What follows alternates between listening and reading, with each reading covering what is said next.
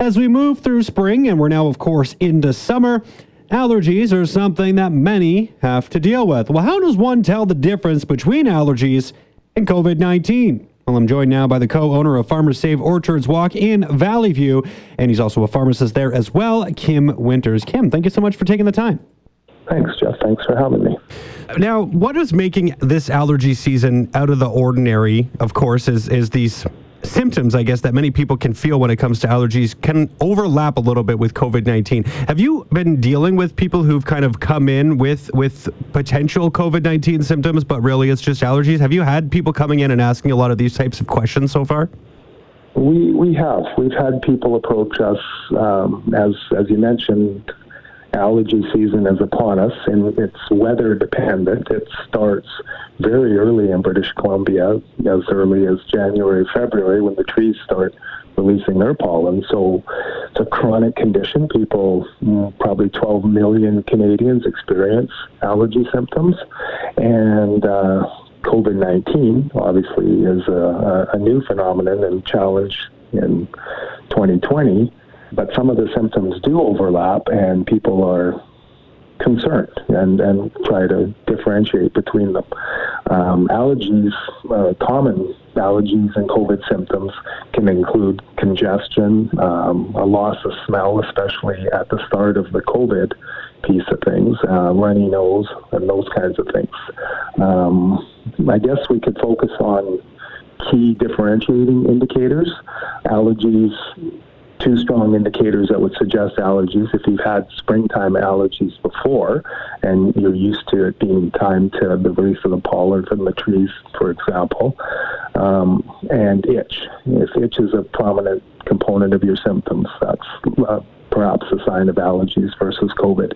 Key symptoms of COVID that are not necessarily linked or haven't been shown to be involved with COVID-19 include things like fever, which affects 44 to 98% of people with COVID symptoms, a cough that's usually dry, that affects 46 to 82% of COVID people, and a shortness of breath at onset, which affects about a third of them. Now, the cough piece can be a little bit tricky because if you have bad enough congestion, you get what's called a postnasal drip, and that can cause a productive cough. And so you have to kind of tease out whether the cough is dry or productive. And again, back to, have you experienced seasonal allergies before? So when people come in with some of these symptoms, when they come into PharmaSave there, like what do you normally tell people? Do you kind of go through like a questionnaire with them? Do you immediately say, well, don't come in here, go get tested? What is sort of your message to people who maybe come in with some of these questions? Well, I think that's a great question. Obviously, we want to make sure that they're safe and get managed and get the attention they require. We're also trying to protect other clients as well as the staff. So we encourage people to be familiar with the key indicators of which differentiate between allergies and perhaps symptoms of COVID. So we would strongly encourage people to go to our pharmasave.com website. There's a handy comparison chart on allergies and COVID-19 symptoms, as well as information and links regarding COVID-19, including self-assessment tools and how to get your medications if you have symptoms or have been told to self-isolate. If people present to the store, one of the key questions around their symptoms and what they're experiencing is around the fever piece. If they're actively feverish, we would redirect them to call 811 and get set up for an appointment with the appropriate medical personnel. Right. Now, have you had a lot of people, I guess, come in with these concerns? Like you talked a little bit how you have had people come in, but how common is it? Are you seeing a lot of people with a lot of COVID-related questions on a daily basis?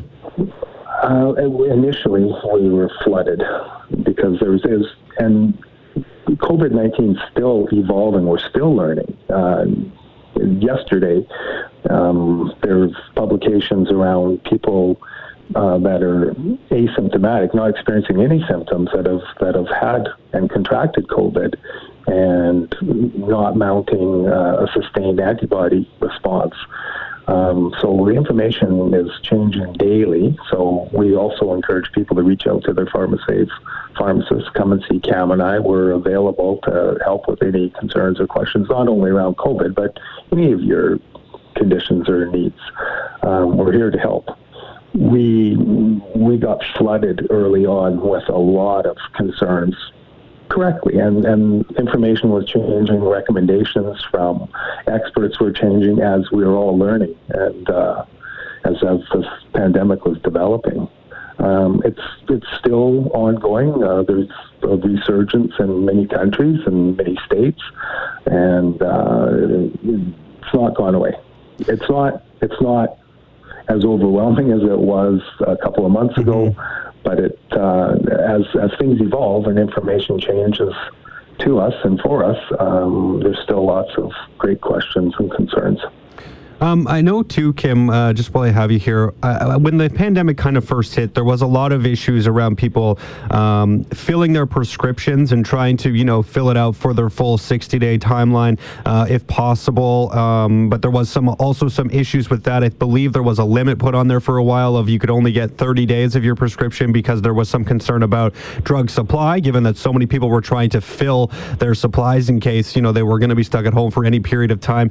Have you seen, I guess, a drop-off in people maybe coming in to fill up in bulk? Has that sort of died down compared to how it was in the past? It's another great question, Jeff. So at the beginning, people were concerned, and medications, for chronic conditions are vital, and people wanted access and wanted to ensure that their continuity of care was provided. We at PharmaSave here never limited regular prescription things like inhalers. We would restrict people to a single inhaler because we wanted to make sure we could look after everyone. And our supply chain experienced challenges around some of the medications, but the chronic stuff for blood pressure and diabetes and things that weren't respiratory related, like inhalers, those we provided the full 90 days throughout this.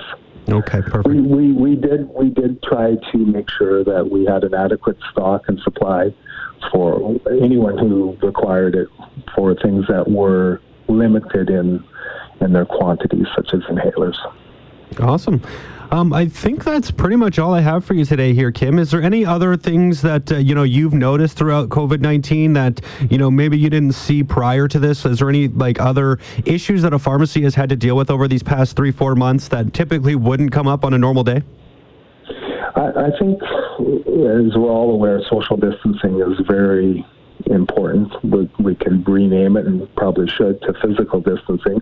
So there's been some challenges there with people that are just, we are communal by nature, and we like to be close to each other, and there's been some challenges readjusting our behaviors around that, but we've been able to adapt and accommodate, and I think as we go forward, we're all learning together and trying to support one another, and we'll continue to do so. Well, Kim, I think there's some valuable information there for people, especially people who do have, maybe a quick allergy that maybe it's popped up. They're not used to, seeing it on a necessarily an annual basis for whatever reason. And maybe they all of a sudden think they have COVID-19, but maybe they need to take an extra step or an extra second to think and double check and take that questionnaire and make sure that they know what they have. But I think this is good information. So thanks so much for the time here, Kim. I really appreciate it. No problem. Thanks for the call, Jeff. You take care and have a great day. That is the co-owner of Orchards Walk PharmaSave in Valley View. He's also a pharmacist there as well, Kim Winters. And just to kind of go back, there is some talk about sort of what people should look at, right? Is this allergies? Is this COVID-19? And of course, we're not dealing with this right now, but once we get around to September, October, and we start to see the flu bug pop back up, what's the difference there? Again, well, experts note that the flu, coronavirus, and allergies all do have different symptoms. The main symptom of COVID-19 is fever, tiredness, cough, and shortness of breath. Allergies have more chronic symptoms, which include sneezing, wheezing, and coughing, Well, the flu has symptoms similar to COVID-19, such as fever and body aches, but the flu usually does not cause shortness of breath. So there's a few things that you can kind of use as indicators in there to decide what you might have. But of course, stay home if you're sick in any way, shape, or form. And if you are worried about it, give 811 a call, and hopefully they can set something up for you and be able to figure out how to go about getting you a COVID-19 test, because of course it is always better safe than sorry.